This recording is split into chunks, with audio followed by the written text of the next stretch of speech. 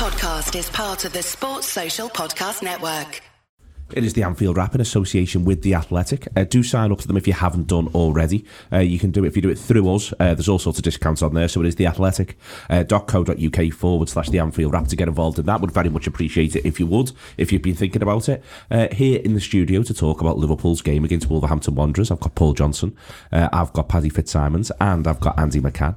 All to get stuck into that, maybe even talk a little bit about both the referee and the idea of the video referee, and then also look forward to Sheffield United. But we'll start off with Andy McCann. It was what I'd say it was almost a quintessential game from both Liverpool and Wolves. Wolves don't give much away. They have low-scoring games. They don't create a great deal. They stay pretty solid. They hang on in there. All of those things happened. But Liverpool are a brilliant side who find a way and are good at managing a game out. And those two forces hit one another in a tired football match as well. Yeah, I had a bit of a panic yesterday afternoon because we'd done a show last week, didn't we? We spoke about how Wolves had approached the two games. And I thought they might do what they done, especially with Traore, and thought they might go strong the first one and kind of battle it out and then come to us and sit in for 65, 70. And I just had like a vision yesterday afternoon that we were going to rotate loads, and I don't know why, because he doesn't generally do it, but I thought if the two fullbacks don't play, and I was panicking thinking this could go wrong. And then when I seen the team, I was just like kind of an air of calmness come about you because of how good they are. They're just, as you said, Wolves do what they do, 3-5-2. They're not scared of admitting they play a back five most of the time away from home, and they've got some very good players and they keep it tight and they try to nick it on the break, and he's a really good manager who most teams will struggle against, but we are just absolute quality, aren't we? It's one where, Paddy, they have a couple of shots towards the end of the game with the pullbacks, and you're like, oh, they could have done a bit better there. But then when you actually break it down, you go, well, what did they actually create? They're in the game, they're not on top, but they're in the game, and they're in the game, and they're in the game. But in the end, you're almost left going, well, you've got to hurt us. And there's a lot of Wolves supporters crying on, feeling like they deserved a draw. But to get a draw, if we've scored, you've got to look like scoring, and they never quite do. Yeah, I think that's one of the reasons I think why their goal was celebrated so widely. I think it was because throughout that first half they hadn't created much at all, and it sort of just come out to nothing. I think it come out as a surprise to them that they'd scored, and I think second half as well there was a few nervy moments where they do put a few into like the upper tier of the Annie Road then, but I think also when you watch the game back in a more calmer view and you're on the ground and you haven't got the nerves, I think they don't get him behind much. When they bring Traore on, he's a threat, but he's one of them. He's easy to manage if you switch on, if you show him he's outside, if he's only got 1 foot, if you keep when he's on the right, if you show him inside, he's not going to do much harm. I think Liverpool dealt with him well in terms of it's putting a shine out muscle him or outrun him. So if you stand off him and give him half a yard and then let someone else come in, I think there was one like Lallana. Yeah. A couple of them are tracking him, and then Lallana comes out of nowhere. It was almost like they planned for that. Like at some point he's going to come on. They'll either start him or come on, and listen, we'll just play on his weaknesses. He hasn't got the best touch in the world. He's not the best technical footballer. So if we let him have a bit of the ball, and then someone comes and sweeps it and takes it off, and we can use that to our advantage. I think Liverpool dealt with it really well. There was a few nervy-ish moments. There's the one where Van Dijk gets caught on the ball and they run through, but then that's why you got a top-class keeper in to deal with them things. Well, that's the other one. There's the couple of pullbacks, and there's that one which is just of our own making. Van Dijk doesn't make many mistakes at all, Paul. He can have as many as he likes, really. At the minute. He's got quite the pass. But, as Paddy says, the keeper's there. Mm-hmm. And beyond that, you are left sort of saying, well, go on, how are you going to hurt us? You're relying on our cock-ups for the chance of them to hurt us. And that's how they've been prospering this season, to be fair to them, taking advantage of other people's mistakes. That's right. And I always say the same. You're at the game and you're nervous because you're in it and it's live and you don't know what's going to happen. You get home, and whether you watch the Sky Sports highlights or Match of the Day, as I did last night, and you go, do you know what? Apart from the one where, obviously, that's the only one where I think they did only shot on target, apart from the offside goal, everything else, it has to be a really good goal. I mean, it's pulled back to the area, and okay, they've got lads who are capable of easy scoring from there, but they never looked like, and as you said, Paddy, they ended up in the Annie Road. So it was only again when I got home, and when I've got a pint in my hand or a bottle of beer in my hand, watching Match of the Day, and I'm going, you know what?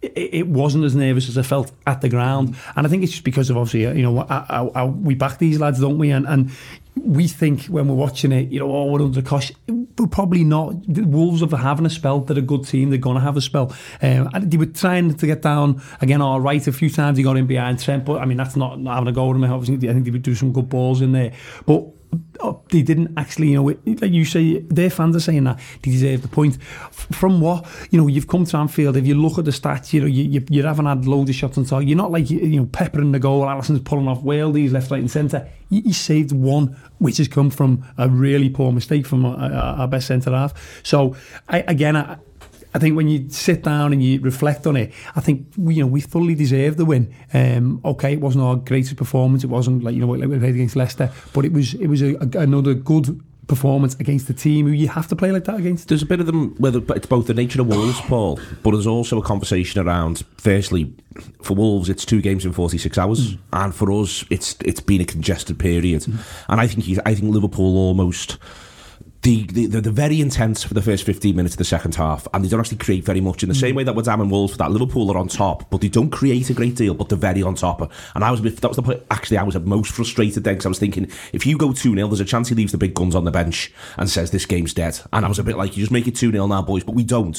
But it's interesting to me that it felt like Liverpool then, when they get to the hour mark, they almost go, right, it's just 1-0 then. And I think that's the maturity of this team now. It just is able to say, you know what, then it'll just be 1-0. But and that's it. And the fact that they can do that, because there was times where, again, just around me, a little bit of frustration, we were keeping the ball, and I was just like, hang on, we're 1-0 up against a good team, okay, and you got to start to factor in fatigue. Okay, I know they played only 24 hours earlier, but we've had a congested period, etc. So I was thinking, at this present time, we're 1-0 up. If it stays like this, we've got 3 points. We don't need to bust the guts to go and get another goal. We were keeping the ball well. And okay, yeah, then some mistakes come in, so you understand why some anxiousness comes in the crowd. But I just thought he bossed it. And again, this team now and this year, I think we can do that. I think there are games where we can go, we will win this 1-0, and we will, and we do. And that's what happened again yesterday. The first 15-20 minutes of the second half, I was really impressed with. I thought on the quiet was one of the best periods of football we've played recently, because with everything that went on, all the nonsense just before half time, with the, I'm sure we're going to come on to them with the goal and the no goal. I thought they could have come out. Cody was obviously, you could see at half time he walked, and I believe in hindsight didn't see it in the ground, but there was a few shenanigans, wasn't there, in the tunnel as they were going down at half time. I thought they were going to come out with a real point to prove, just to say, you've done this to us, and we didn't. We just bossed it. As you say, we didn't really create much, but we just controlled. I don't know exactly what it was. For me, the big change, which we may come on to, was the 2 substitutions. I thought one impacted us negatively, Keita coming on for Lallana, because he'd been brilliant, and I thought Jimenez coming on made a big difference to them. I thought it just gave them an out ball. I think on the point about us not creating much as well, I think I've never seen a side as good as us that just kill them 5-minute spells in games, and it goes back to that point that people getting frustrated over not creating or moving the ball quick enough.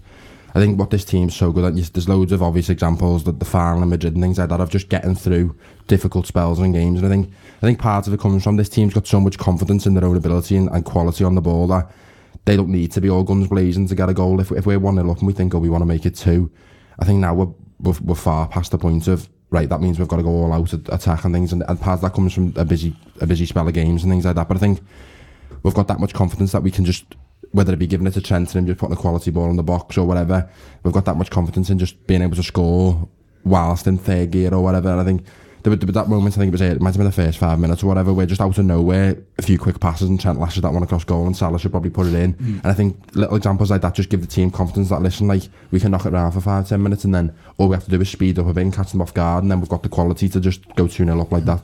Yeah, I think as well, you were saying there about knowing when you can up it. Even in the second half, I mean, you look back, there's one at the end, I think Robinson puts a ball across, and it's just waiting to be tapped in by someone. And so even though there was, I thought that was a real fitness one, that exactly. no one quite had one more sprint in them. Get in there, Robertson's got that sprint, and he must be looking at them like, come on lads, if I can do it, you can do it. But again, it was just that change of gear, wasn't it? We can up it and create a chance that potentially could have just killed the game off, but they've got it in the locker. They can do.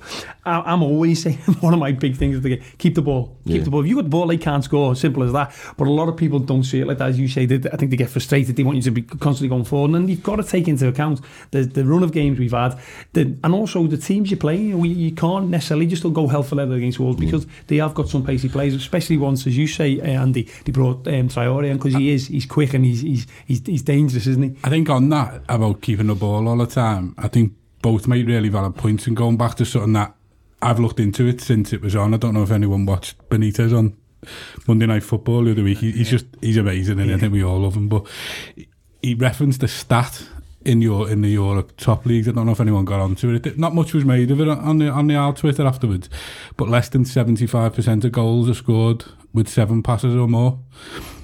So are there any goals that actually scored from keeping the ball for a long time?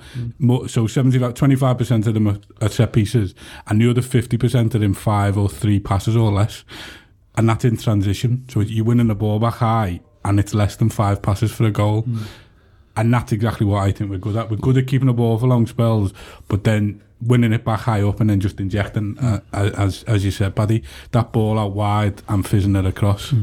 To go through the whole game, you've got to talk about both the referee and the video refereeing. And I think you see, arguably, Andy, you see yesterday, firstly, why they wanted to bring the video refereeing in. Because, frankly, and I think it's better to have this conversation when you've won a game, so it doesn't sound like sour grapes. Frankly, the referee's appalling. He's appalling for much of the match. The decision he makes to disallow the Liverpool goal is utterly ridiculous. Yeah. It shouldn't take as long as it does to get it changed, which is part of it. But the video refereeing is, people are talking about it. I've tried to avoid it for some time, but it is a frustrating situation as well. And you can understand why Wolves feel hard done to. The rule is the rule, and I'm absolutely fine with that. The law is the law, and it is the way in which it is. But you get to see, I think, you get to showcase the worst of both, but the reason why people wanted to bring the video in. Yeah, I think, not just the fella last night himself, but referees have just got they're just getting away with it now because everything's VAR. But that decision to disallow that goal last night was, people might come at me with different ones, but arguably one of the worst decisions I've ever seen. It was ludicrous. In real time, it was never handball. None of the players called for it. And then, as you say, I done the same last night, watched it back on Match of the Day when I got in. First replay, it was never handball. It was literally, there was never a moment where anyone thought it wasn't. But he's almost had that howler taken away from him now because everyone's just jumping on this VAR bandwagon, which I'm not into like most people are. But he was a disgrace. For Manchester's finest was a disgrace, wasn't he?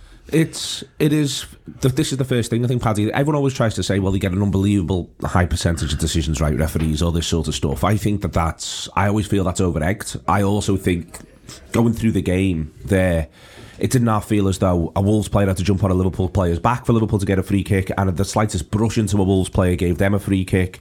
And as I say, that can sound like sour grapes if you haven't won, but we've won. And so you can end up saying, well, there's a reason why they felt that they had to bring this thing in. And the reason why is because there's a number of these fellas, not just this one, I think he's a very bad example, but there's a number of these lads who either the game's just got faster and faster and they just can't keep up with it. But I do feel as though there has been a bit of a crisis in refereeing.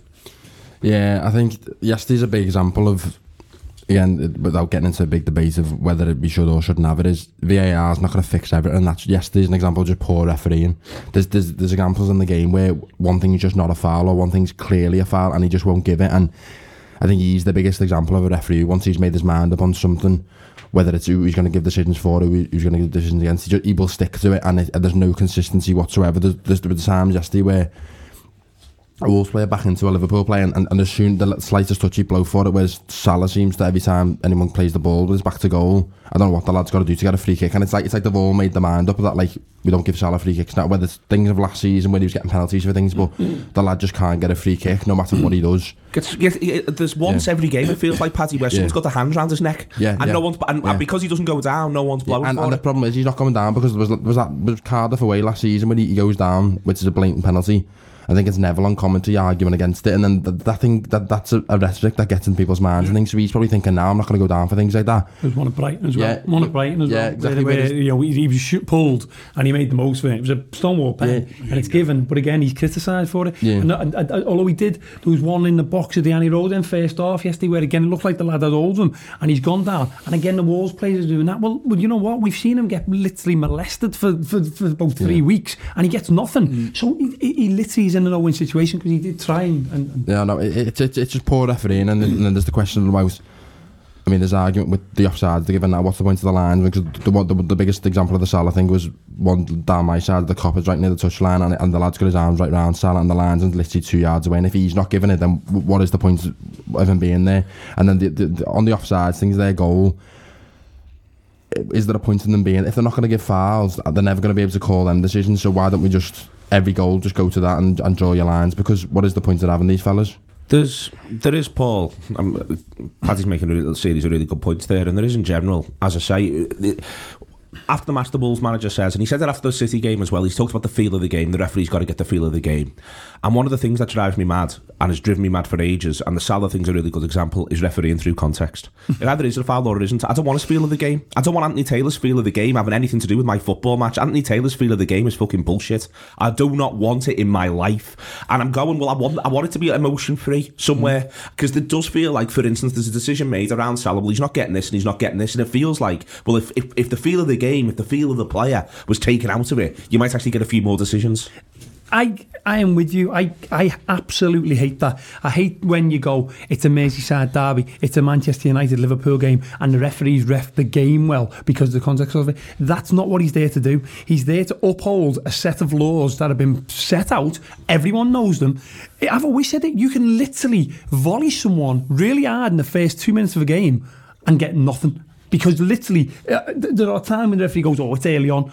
I mean, yeah. I think you've all made points, and your point, what you said, the problem we've got at the moment is that we have got potentially, and I'm going to say apart from Oliver, because I actually think he is probably one of our best, a set of referees who are the poorest set of Premiership referees that I have heard. Do you think it's too fast? I don't know what it is, Neil, but I mean, I got home last night and watched a lad drag back an Arsenal player when they're about to go 4-on-3 and he's been booked. And in any law book or any person watching that game, you go, it's a second yellow, and that changes it. Chelsea go down to 10 men and Arsenal win that game. Now, if someone sits here and said to me, oh no, VAR's terrible, that should have gone to VAR, and he should have said he needs to get sent off. Arsenal get 3 points. Mikel Arteta, it changes a lot of things. I never want to sit here and say that we've lost the game because of a poor decision. That's why I'm for VAR. However, it's clear, and Keown said it last night, not that I agree with Martin Keown, but the offside rule needs changing. It basically, you nailed the whole line. As a centre-half, mate, I'm trying to play people offside. That's one of my tools. However, I wasn't looking to play the shoulder offside. I'm looking to play the man offside, and they need to change that rule because it's just going to cause debate. VAR will turn round, or someone who's in charge of VAR will say that yesterday at the Liverpool game, VAR got the decisions right. So that's why they'll keep it. Yeah. I just think there's a catalogue of other things around it that's making it more of a debate than it should be. And I think one of them is the fact that we've got some goddamn awful referees, and him being one of them. I think the thing that annoyed me, and I really like their manager, by the way, I think he's a tough fellow, he speaks it. That comment you just referenced me, where he said about taking refereeing, VAR's refereeing without emotion. It fucking absolutely should be. That's exactly what it's been brought in to do. If I don't necessarily agree or disagree with it still, I think it needs implemented, but it absolutely should be done by a faceless man in a quiet room going, no. Because somehow the narrative around Taylor's mistake last night is gone, and people are now going back, the media and knobheads on Twitter are now creating the narrative around whether Van Dijk handballed it. No, concentrate on it getting. They got it. VAR was spot on. VAR got that decision to overturn a horrendous mistake spot on. But I think it's just becoming like the offside one. We could be here for an hour talking about it. But Carragher made a great point last night. Is whatever you change the rule to, it's going to be a millimetre over a line, whether it's the front end or the back end. So whether you've got, like, I don't know if you've seen Souness's thing last night where he said swap it so only a millimetre of the person has to be onside. It's still going to be a millimetre somewhere. There's that, but also in general, I mean, it's interesting you say that as someone who played centre-half at the level you did, Paul, because I'm a bit like, I don't know, I feel as though it's biased towards the attackers anyway. Now, we've liberalised offside loads. It used to be no part of you could be level, and that was too much the other way. Imagine how many goals Ian Rush would have scored if that wasn't the case. I was saying this yesterday. Now you've got to the point where it is any sort of body part, you still got to be level. I think if you got to the point where you're dealing with, let's imagine, you're dealing with Mo Salah and you're dealing with Raheem Sterling, and what if their heels on? the rest of them's on, well, you're giving them a yard start. He could have a yard and a half in his legs there. Literally, his leg could be a yard and a half ahead. There'd be games ending 6-7. And forwards like, for instance, Salah and Sterling would be better off than, for instance, forwards like Ashley Barnes. And trust me, Salah and Sterling are well better than Ashley Barnes anyway. They don't need the extra advantage. But sometimes, on Twitter or actually people saying it, like, VAR's here to make the game better. Where does it say that? Where was the thing that says VAR's going to make more goals? No, it's not. I've never... Now, unless I'm completely mistaken, I've never seen UEFA, FIFA, the FA, whoever, saying, we are bringing VAR in to make our game more entertaining. It's not. VAR is there as a tool to assist to get the right decision. And, you look back at our World Club final game. He goes through, Neil, and we all shout, penalty, the referee gives it. Okay? I'm sorry, if we'd have, without it, and if we scored that pen and win that game, and then replay shows it was a free kick, it was outside the box, okay, you might go, we got one away with him. But at the end of the day, it was the wrong decision. And then we win the World Club Champions as the wrong decision. The referee goes, well, have a look at it, it's outside the box. Now, what he then did was mental. And again, people can go, what's VAR doing? No, VAR shown that it wasn't a penalty. And every man and his dog can go, oh yeah, it looked a pen, didn't it? And again, that's what you said, Andy, about the context. What if that was, in a ground there where I don't know how many Liverpool supporters were there, but let's say it was a fever pitch. It's the last minute, literally, which it was. The crack up penalty, the referee gives you. You want someone to be okay, well, hang on a minute. No, it wasn't, it was outside the box. Really? And the right decision he made the absolute thing of that, didn't he? But the flip side, though, Paddy, is how long things took yesterday and the fact that you're not really clear what's going on. It was really interesting. I think there were some Liverpool supporters who thought the goal had been given, R1, and the VAR was checking it, whereas the other way around, but you had no way of knowing, really, unless you actually just looked right, because it looked so much like a goal. I didn't even look at the referee. It took me a minute or two to work out which way that had gone. And you are just sort of left standing there. No one really knows what's happening. Everyone's having a little bit of a chat. There's loads of time for people to be mumbling, grumbling and complaining, and that's one of the reasons why the atmosphere turned the way it turns. Yeah, no one by me had a clue what was going on. I thought it had been ruled out, but I wasn't sure what for. Someone by me thought he was looking at a penalty on Lallana, pushing the back and wasn't going to give the goal and was going to give a penalty instead. There was all kinds of people thinking, and I think the obvious thing that's said about VAR is that it ruins the match going experience for the fan, and I get that as like someone who goes to the game, but also like this thing about like, it's been brought in for TVs. It can't be any fun on TV watching a fella draw lines or someone slow down frames of like the Club World Championship. How many times did we have to see like Sadio Mane's foot? Like, that's not entertaining. I'm getting no joy out of like waiting whether he's going to give it a pen or not. So you're not got a foot fetish? No. The time it's given is a massive problem as well. I think Conor Cody spoke well after the game, and I think what you might start seeing now as well after that is players come out and talking more about it, because if fans are getting frustrated by it, I think it's for someone like me who couldn't care less about it once it's gone. And the fact that players are speaking up about it now and saying, listen, it's taken forever. But the other point he made, Paddy, was because I think he did speak brilliantly. He said about how the dialect between them and the referees was frustrating. Now, again, when I played at my level, which is down here, that used to wind me up. It was like you couldn't speak to them. Yeah. And I remember he being told, go away. I was captain, so I was the one who's meant to speak to people. Go away. I said, referee, can I speak to you? If he'd have said to me, right, Paul, I've given this decision because I felt your number 2 did that, and that's what Cody was saying last night, wasn't he? He was saying that the dialect is usually good, and he actually said that Taylor's dialect is usually good. He said, but he would not tell me what he was checking. And you think, well, this is why are you going to get people's backs up? He's the captain of Wolves. See, I don't know if I've read that. I've read that Taylor was saying he didn't know. Not that he refused. I read it like Taylor was going, I don't know. Right. They're checking something, but I can't tell you. As in, I don't know. But even that, surely that should be better. Surely the guy in Stockley Heath, whatever it's called, should go, Anthony, I'm checking on the ball through to Jota or whatever, blah, blah. And then he can then say to Cody, and what's happening? We're checking this one. And then Cody can go, okay, but I think there's a lot of things, isn't there, that need looking at. One of my thinking is the longer it goes, the more I think it's going to get changed.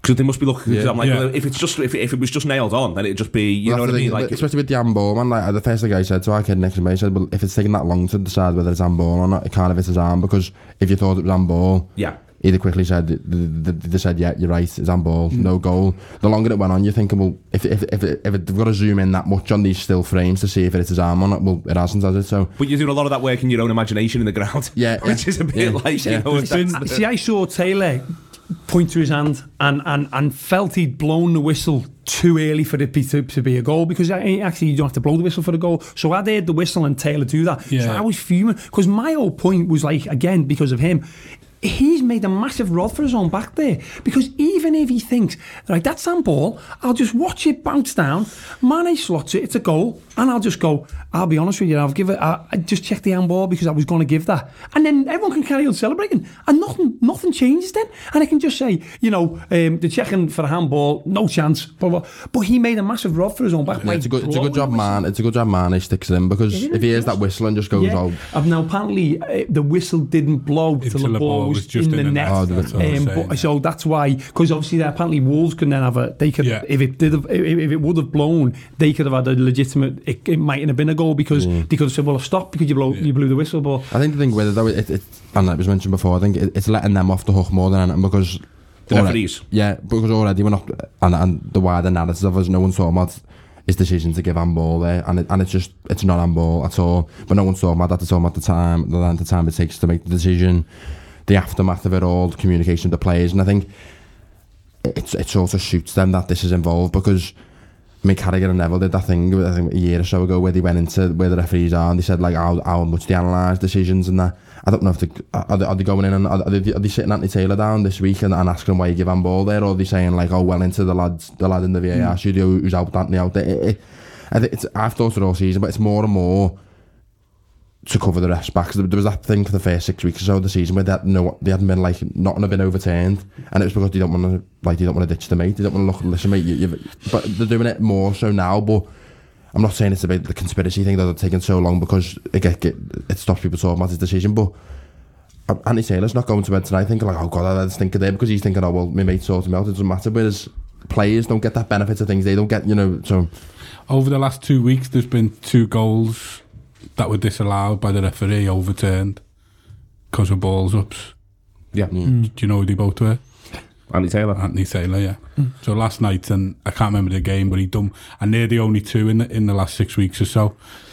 But I completely agree with Paddy. I think it's given them a bit of an out. I think the conversation he's at, the way I read the Conor Cody interview was very much like Taylor was throwing his toys out the pram a little bit by being like, well, they're not telling me, so I'm not, like almost like I've given, but they're all overruling me. They're all, so it's not like my problem kind of thing. And I just think, as you say, I haven't played it in around decent levels.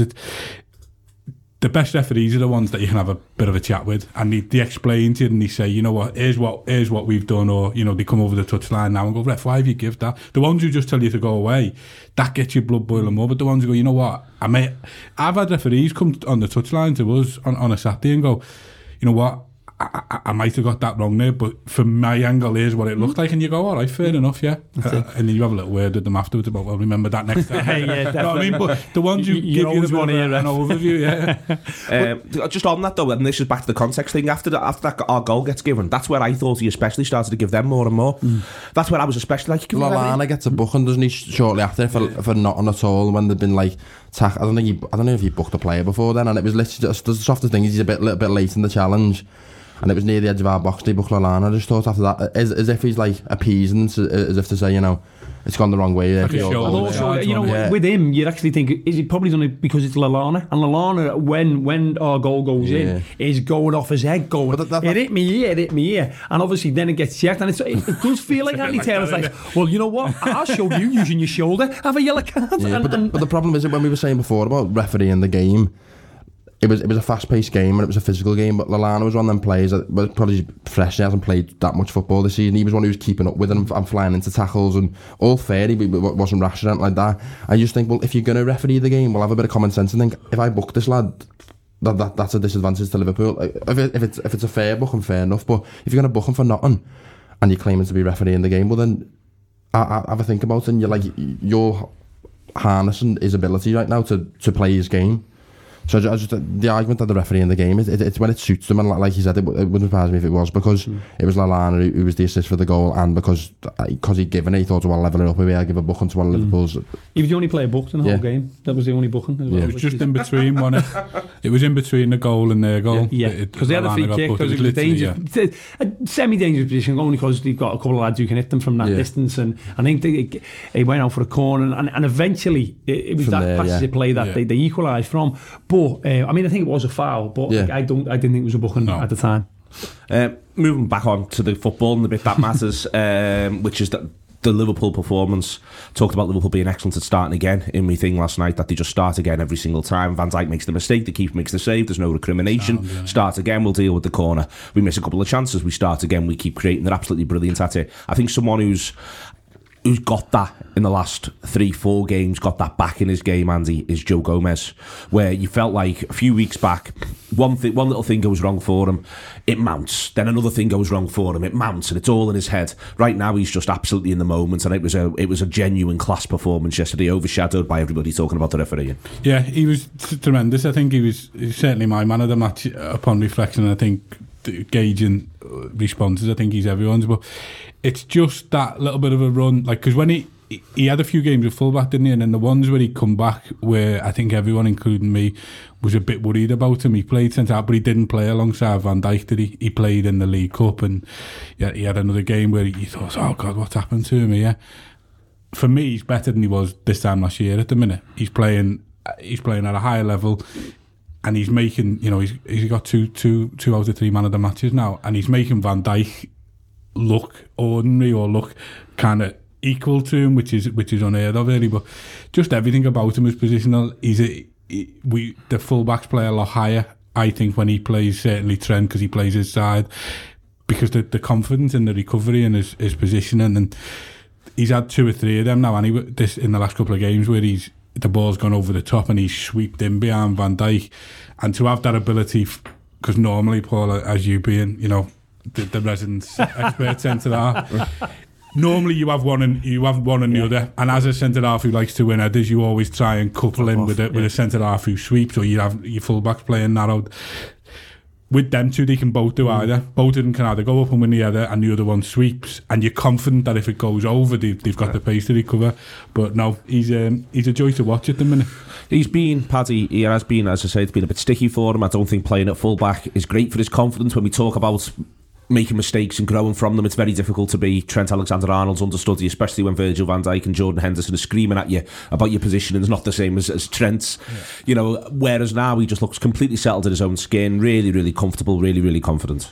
Yeah, I think the problem a few weeks back was, even at the start of the season when Matip was fit and he'd come in for games, I think he played a few of the home games in Europe, and I think it's hard for someone like Gomez, especially given his position, to come in and make an impact. And I think Gomez's biggest strength is that he's a front foot centre half, he's all action, he can get moves about a bit more than Van Dijk, who reads the game.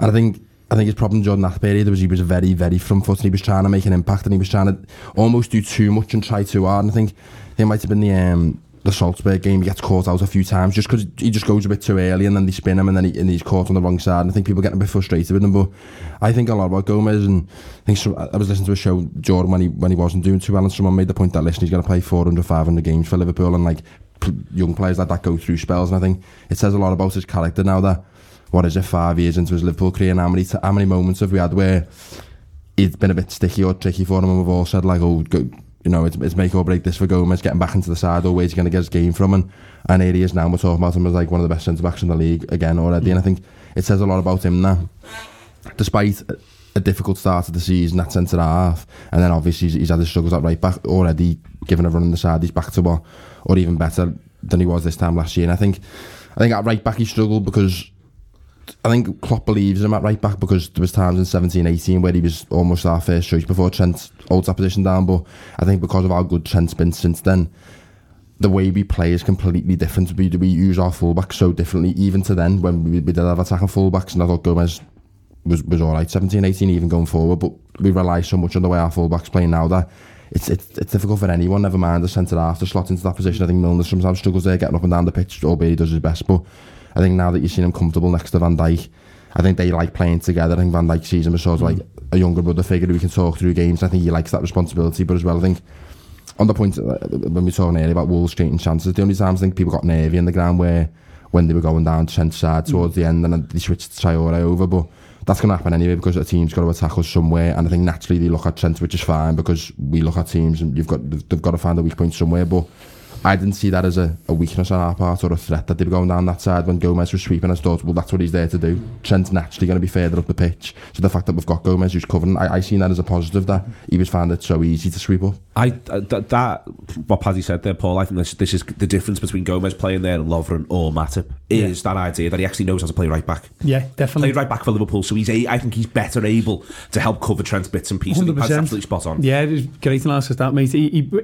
There was a couple of there where the lad beat Trent too easy for like, but you know what, that's going to happen, and you've got to sort of hold your hands up and he'll work on that part of his game. But Gomez has come across, and there was one, he stopped the cross going in, and you know what, and he went out for a corner, but he got up and you could see he was physically made up, and again everyone was high because they realised how important every little minute detail is. Van Dijk celebrated blocking the one on the edge of the box, you know, when he went out for a corner in the last minute, and it's that mentality of throwing yourself on the line almost. I think as well, probably being a young centre half, he likes that responsibility of having to look after Trent and saying that's going to lift him up and give him more confidence if he knows, listen, the way Trent plays, I don't even think it is his defensive weaknesses. I think it's just the way he plays the game, how high up the pitch he is. And naturally going to get caught. I think we're going to have to be, accept in a way that, he mightn't ever be the greatest defensive right back in the world. Yeah. But even if all of a sudden, overnight, all of a sudden did become the best defensive, I wouldn't want him to sit in any more than he would. You don't want to change his way he played 100%. I'd still want to stay up the pitch. Exactly.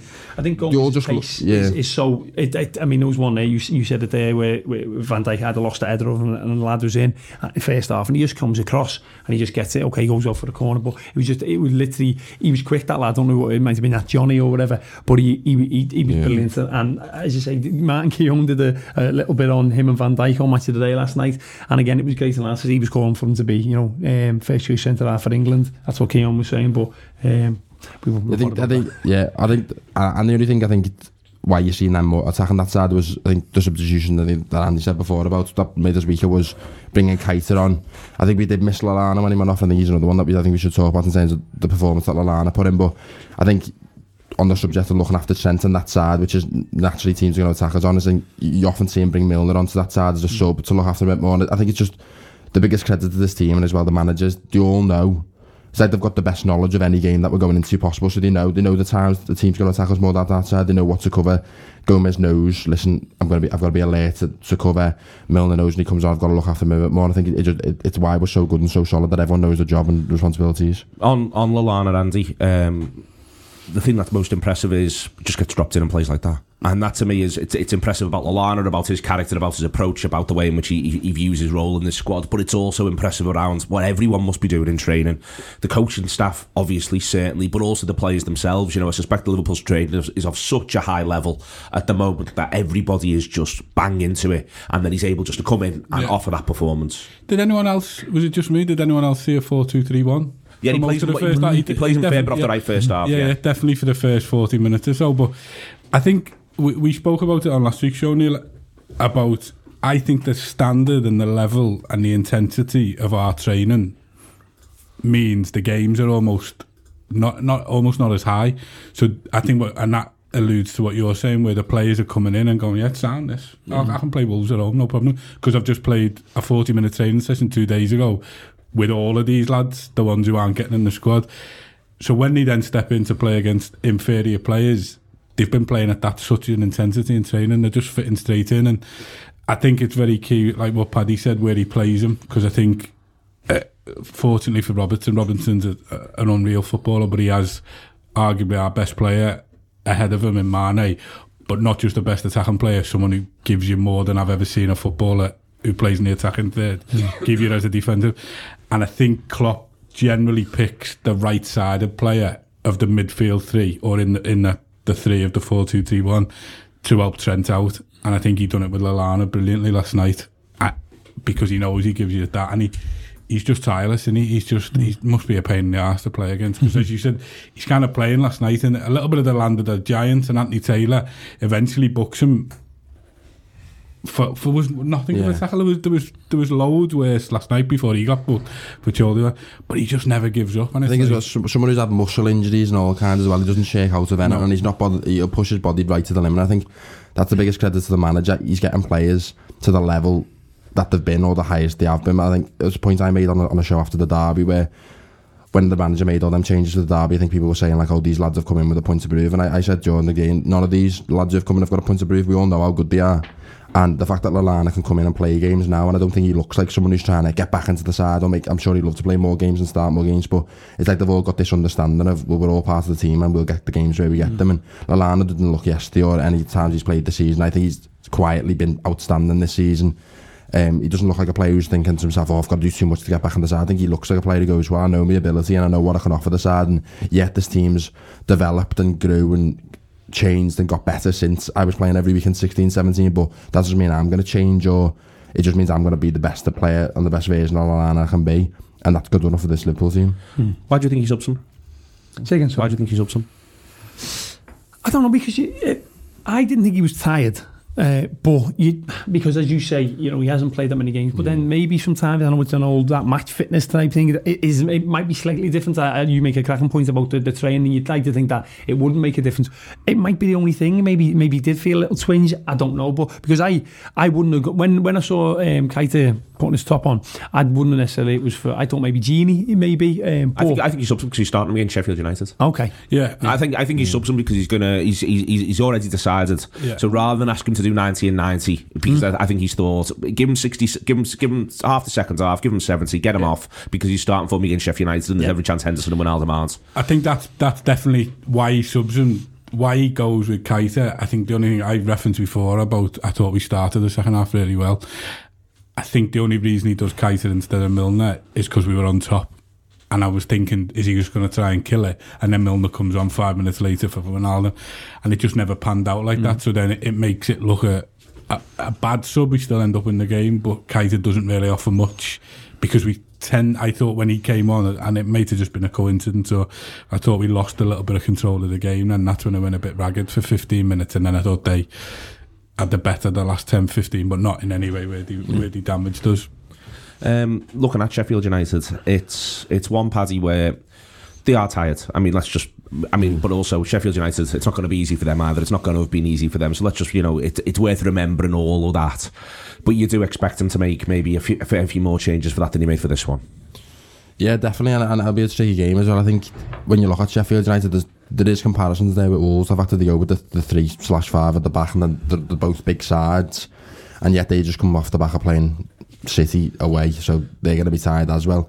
But I think it's all about, like he's done so well this season, using the squad wisely. I think I was struggling to find the reason why Lallana was suggested, but now that you say he probably will start, you wouldn't be surprised if another couple of them come in. Like Shaqiri hasn't had much football since the derby or whatever and there's ways you can freshen it up. And listen, you wouldn't be shocked if Origi gets a start, and against a side like that, it's not the worst in the world, because again, there's big lads, and I thought it was a good sub yesterday coming on, because no one wants to play against that when you're knackered in the game. So Sheffield United come to Anfield and then see Divock Origi starting. The last thing you want is a big physical lad run at your all game to tie them up. But yeah, so I think he will freshen up. And listen, I think he looks at games in blocks when they talk about, listen, like, we play each game as it comes, we won't have any luck. They've been planning for this period for a long period of time now, and I think he'll have had this in mind, and I've got no doubt he'll have planned and prepared for it, and the changes that won't be made will be necessary. What was up with Shaqiri last night? He wasn't in the squad, was he? Yeah, there's meant to have been an injury late on, he's it's a hamstring injury, which means he's likely to miss against Sheffield United and Everton at this point. Not out for long, but maybe a week or 10 days. Okay. I think it's going to be really tough against Sheffield United. I really do. And I shouldn't feel like that against any team at the moment with this Reds team. But I watched them last night, the highlights, and they've been really unfortunate at Manchester City. And I know City aren't playing great at the moment, but they've got the first goal City score shouldn't shouldn't be given. That literally the referee tackles the Sheffield United lad, and I think he should, in the fairness of the game, I think okay, he didn't hit him, but I think he should say no. You know what? That should be a bounce ball, and you should get it back. They have another close VAR decision to rule out a goal. They should score at least another couple. So I think it's going to be tough. But again, like you said, I think that we can make changes and know that the lads who are going to come in are going to do just as good a job. Yeah. And you know, hopefully we should have enough to beat them. But I think it'll be a tough game. I think they're playing really well, and I like what their manager's doing. I think he's got them playing really well. You mentioned about Wolves. Yeah. They are kind of quite a physical team, but they've got some decent little players in them. So I think we've got to be on the ball as well. And whoever you start, you know, hopefully that'll be enough to get us through that one. I'm not convinced they'll make that many changes, you know. I think he'll just Liverpool. I think he'll go once more for me, and then you're having a week off. And so you think he'll make the change for the derby? I think he'll just completely. I think we'll. I was going to say people's heads will fall off with the derby team, but I don't think he will, because I think everyone's expecting it to be a bit of a second string. I think he'll literally give the ones he... So we'll say you've got the 30th to recover, the 31st, you've got the first, we play the night of the second, that's almost 4 days. 4 days, and then he'll go, right, you can go and have 3 days off, the majority of you, and then you'll see Milner, you know, I think Curtis Jones and that'll figure, but I don't think he'll make that many changes. I think on this, you think you might be right there as well, telling them to go again. I think last night was a difficult game, but there's an argument a lot of the players didn't expand too much energy. Like the likes of Salah didn't do too much run. I think when you talk about the system before, the 4-2-3-1, and that sort of allowed them not to be too close to the touchline, after to track back as much. So yeah, there is an argument that he turns around and says to them, listen, go again. And I think what benefits us most, like we were talking about before, is the way we play now.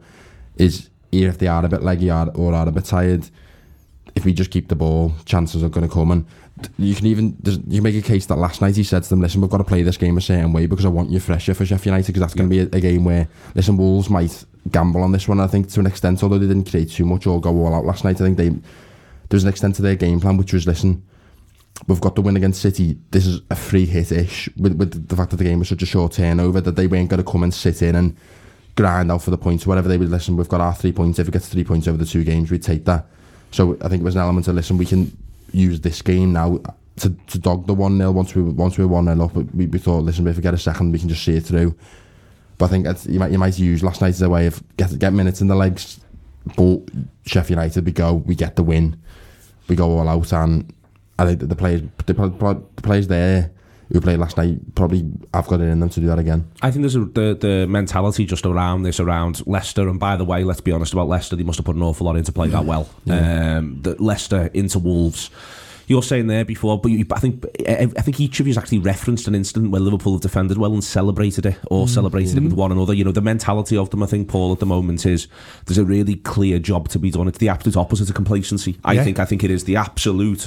Everything is about, we've got a really clear job to do, and I think you see that last night, and it may well almost be difficult for, what's he going to say to Van Dijk? I don't want you to play against Sheffield United. He go absolutely berserk because they're all committed to the job that's in front of them. I think, and whether it was the point when that final whistle went in Madrid, that this mentality is now sort of embedded in the team, I'm not too sure, but it literally feels like they look at that table and they see the 13-point gap and it means nothing to them, and as a fan that's what you want to see, because when none of us around this table are saying it's in the bag or whatever, but they literally feel as if it's like, no, Sheffield United 3 points and I'll run through walls for you, I'll make challenges, and I think probably Andy could be spot on by saying I think he will go very strong, and he'll see that this is the important game. Not saying that the derby against Everton isn't, but I think he will go maybe stronger in that one to get the 3 points, because they are relentless and they want to be relentless, and the way we're playing, whether it, two really stark different performances there. You got your Leicester game, which I thought we were phenomenal,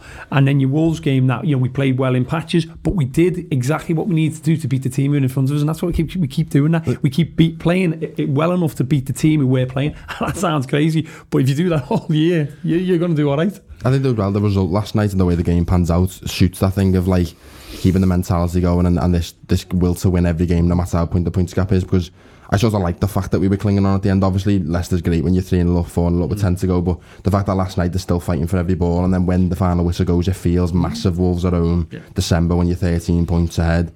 I sort of like that. I want them to keep winning and winning, because I think it's part of the thing last season of 97 points not being enough, and I think it's also part of, they look like a football team who just wants to win forever and keep winning until it's mathematically possible that it's done. And I think, I'd love another 1-0 against Sheffield United, because it'd be a win, but I enjoyed Leicester. We made it relatively easy towards the end. But also, last night I thought it was great, and back to that thing of the players enjoying defending and feeling massive, making blocks and that. It's all part of the thing of, listen, they all know the job that they want to do, but also they're enjoying doing it. They want to fight for each other and they want to fight to get points. It's one where, Andy, at the minute Liverpool are the best team in the country. The league table doesn't lie. They're as far ahead because they are the best team in the country. Nothing is in the bag. It's never felt closer. Let's be honest about that. We can be honest about that. I'm sure we all have our own moments as to where we were when we found out Wolves had gone 2-2 or 3-2 against Manchester City. It's a bit like when JFK got shot. But Andy, there is something where what Liverpool are doing is holistic. They're able to play terrific attacking football. They're able to cut you open. They've got tremendous finishers. They've got midfielders at the moment who are capable of 40, 50-yard passes, but also capable of putting the bodies on the line. The centre-halves are absolutely tremendous, and they're brilliant at being centre-halves. Not just the idea that they're also pinging 50-yard balls. That's true as well. And it is, and this is where I think when you talk about what the country thinks and all of this sort of stuff, I'm really pleased 6.6 million people plus whatever was online watched us win the World Club Championships in the way we did, 1-0, because they actually got to see what this team's about. It's about winning, and it's about every aspect of the game. Liverpool aren't just an unbelievable, phenomenal attacking force. They are brilliant at everything that makes up football. Yeah, every element they love. They love winning scrappy 1-0 wins at home. They love, bouncing out like a peacock at Leicester as world champions and flutting the feathers about as if to say we are the champions of the world. And that element of what Paul touched on before with the Gomez sliding in as a recovery for his mate who's just been caught out, which is going to happen at this level, and him almost getting up and giving himself like a fist pump as if to say, you know what, this is what it's about. And that for me has been ingrained in two ways. It's been ingrained by Jurgen Klopp because he's the greatest manager in the world, but also about what happened last year with City, because we all know and we all suffered at it. But in any other league season ever, we would have already been champions. We'd be defending champions now, and they've been hurt far more than we have by that, because they were the lads going out for 96 minutes, 97 minutes, 90 every year last year, winning last minute Divock Origi goals at Newcastle, and coming away thinking, oh, this has got to be ours, and then watching Company score that goal, it hurts us and it pissed us off. But imagine what it done to them lads who were the ones doing it. And this is now a result of that, because they are like in the last minute, do we concede to Wolves? Okay, well, we're still 11 points clear, or we're still no, we're fucking going to win 1-0. The thing that I hate the most, just speaking for myself, last season was all throughout last season I thought we were better than them, and the league table doesn't lie, and there was only a point in it, but I just thought we were a better side than Man City, and that's why all the way through I thought we were going to win. And I think you can't argue what City have done the two seasons before this one. They got 198 points over two seasons. It's absolutely ridiculous, and this isn't a knock on them, but I think what they're very good at, and what they were very good at the two seasons before, is winning a certain way, and you can't knock it because, like I said, the points tally, it doesn't lie, and teams couldn't find a way to fix that or anything. But why I thought we were better than them, and it's obviously shown this season, is this side's so good at, like you said, winning all kinds of ways, whereas I think it's what's shown this season with City, and it's not a knock on them, because in any other season they'd be doing alright, and then they'd still be in a title race, despite the fact that now they're slipping up a bit more because of the pressure that we're putting.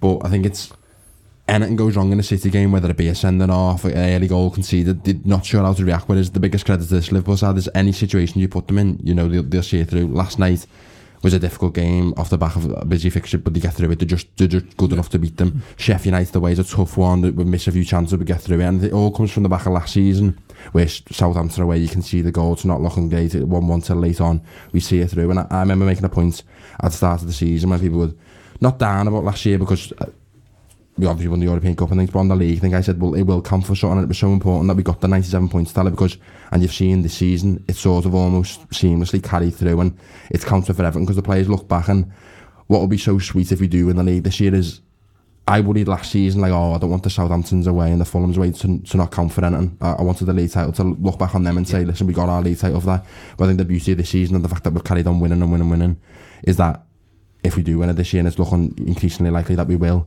you can look back on all them games last season, especially that run in after Everton, and say, all them are part of this. They're all part of winning the league this season, because it's made the players realise how important every game and winning it is. I think it's done that for us, Paula, but I think the other thing, and we are here to talk about all of it to an extent, is I think in the end it's just eroded City, just that little bit. That's one of the keeper. I think it's a bit of a tough red, to be honest with you, in that I think that the player's clever and all that sort of stuff. But part of the reason why the keeper's charging off his line is because he doesn't like the defenders, and he knows we've got to win every game. So he comes here and out, and suddenly they're down to 10 men, and it's just little things like that, like absolutely just eroding them. Definitely. And that's what I think's happened. I think it happens at the back end of last season, and the fact that we start the way we do, and they must just be absolutely sick of us. Yeah, because because when you look at them and you could go. Do you think they'd have lost? Honestly, all three of you, just quick before I bring Paul back in. Do you think they'd have lost to Wolves if we'd have dropped points at Leicester? No. And that's what I mean, Paul. Totally. It just erodes them. Yeah, definitely. And when you think about it, like you made some cracking points there again, Paddy. When last season we were like, every time they played, we play and win, and it was like, are we going to really be able to shake these? And although they got over the line, and fair play to them, and Company's amazing goal. They don't get the respect they deserve for that last season. No, exactly. No. And they do, and even to the extent when we go back to 13-14, when we won 9 of our last 11, they won 11 of their last 11. That's a credible achievement for them to win the league, and they do deserve to get it for that. But when you think they must win that cup and go, blooming hell, we've done that. That was hard work with them. And then we come back and we go bang, bang, bang. And I think they've just gone, we're done here. We're done. And, when you start hearing things like, Guardiola might be taking this.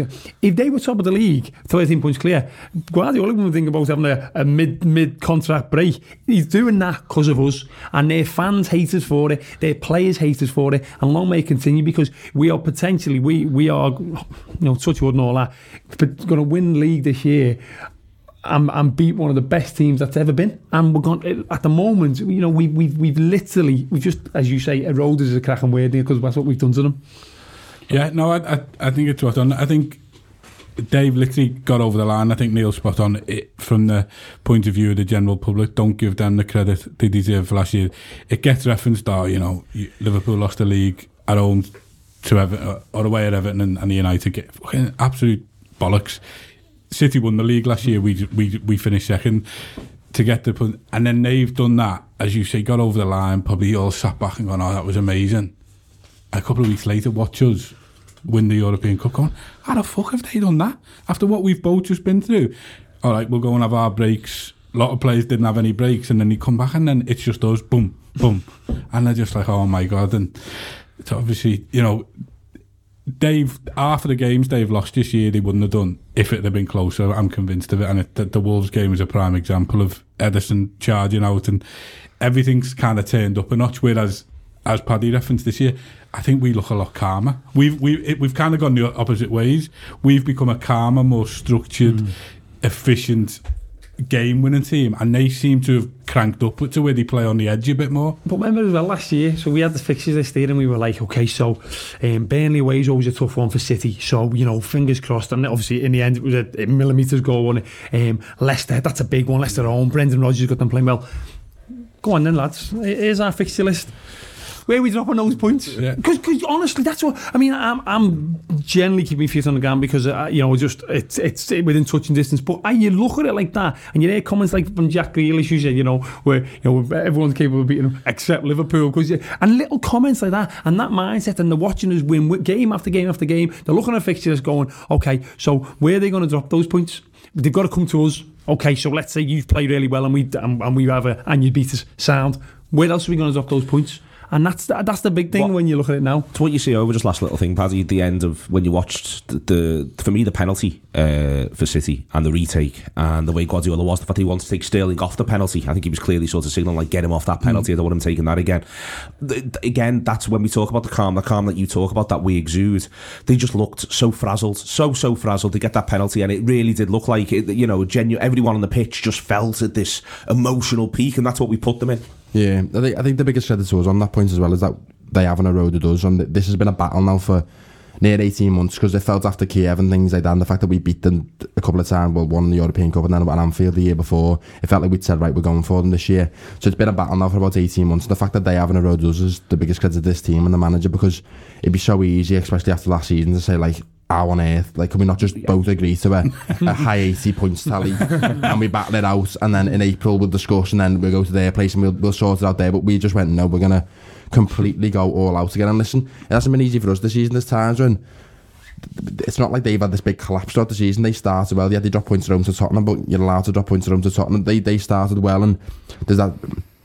For me, it all goes back to Villa Park and things like that, and it would have been so easy, and not listen, the great United sides lost games through a season, and it would have been so easy to look at that Villa one where you're harshly done by the VAR thing, where Firmino's goal, it's onside and things, and it just wasn't going our way. And with 5 to go, I was stood there thinking, I can't see how we lose this game, because we're used to us not losing, but I just can't see how we're getting anything from it now. And then all of a sudden they turn it around, and then from that point on, it's like we beat them, and then it's carried on rolling. But listen, it hasn't been easy for us this season, and it shows how the fact that it hasn't eroded us, and Villa away, we're not panicking. It's just we keep playing our game. Even like the corner that we scored that winner from against Villa, it's hardly like lashed into the box and everyone's going for it. It's like they go, well, we'll try that one from the training ground. We'll see if let's see the last kick of the game, and Tenko's gone, we'll try that one, and then it works. It's like, because they've kept their heads that much, which, not to knock them on that, but you just can't imagine, like you said, the City's had a panicking on retaking penalties and things. You just can never imagine Liverpool doing that. Like Leicester's 1-0. Milner's first touch is a penalty. Like, imagine Klopp going, hang on, mate, this is your first touch, you're not going on this is too important. You just could never imagine. Everyone trusts each other in our team, whether it be the subs, whether it be anyone, and there's no doubt about the fact that they've all got each other's backs. And for 18 months now, Kiev could have done them, Kiev could have wrecked them, but for 18 months now they've been as calm as ever. I think they thought, our time will come, we'll just keep doing enough and worry about ourselves, and we'll erode them rather than the other way around. I think the thing on the Villa one is that interesting, because it's come out. I know Sean knows a couple of people involved in coaching and stuff, and through Warrington, I know a couple of people. And Liverpool do training sessions in 10-12 minute bursts with a 1-0 down. So he puts the first 11 on against a high level reserve team or youth team, and he gives them a scenario with a 1-0 down, and the scenario is only complete if they win the game. So the Villa one, whether they've actually done that specifically, but so they'll pen them in, and they'll have the front 11, the first 11 on, and they'll be 1-0 down, maybe against 10 men, or you'll be down to 10 men. And he does it in short, sharp bursts, in 10 sessions, where it's like, you've got 14 minutes to turn this game around on you know what. And it's repetition. It's things like what you said is about. It's absolutely spot on. They're doing it where okay, we'll do that. It's because probably in the week they've been in that scenario. Okay, what happens if we're 1-1 in the 6 minutes left? No, we stay calm and we practice this. So when they're doing it and we're watching, going, is it not just pumping the ball up? It's like, because this is what we do, lads. This is how we're doing it. Okay, brilliant stuff. Thank you very much to Paddy Fitzsimons, to Andy McCann, and to Paul Johnson. It has been the Anfield Wrap this week. It's been in association with The Athletic. It is theathletic.co.uk/the Anfield Wrap to sign up. All sorts of fantastic stuff going on. Apologies if you've been having a little bit of a problem with our website this week. We've been having a problem with it as well. We're doing everything we can to get things sorted. Don't think that's not the case. Take it easy. Enjoy the Reds. Have a fantastic new year. Sports Social Podcast Network.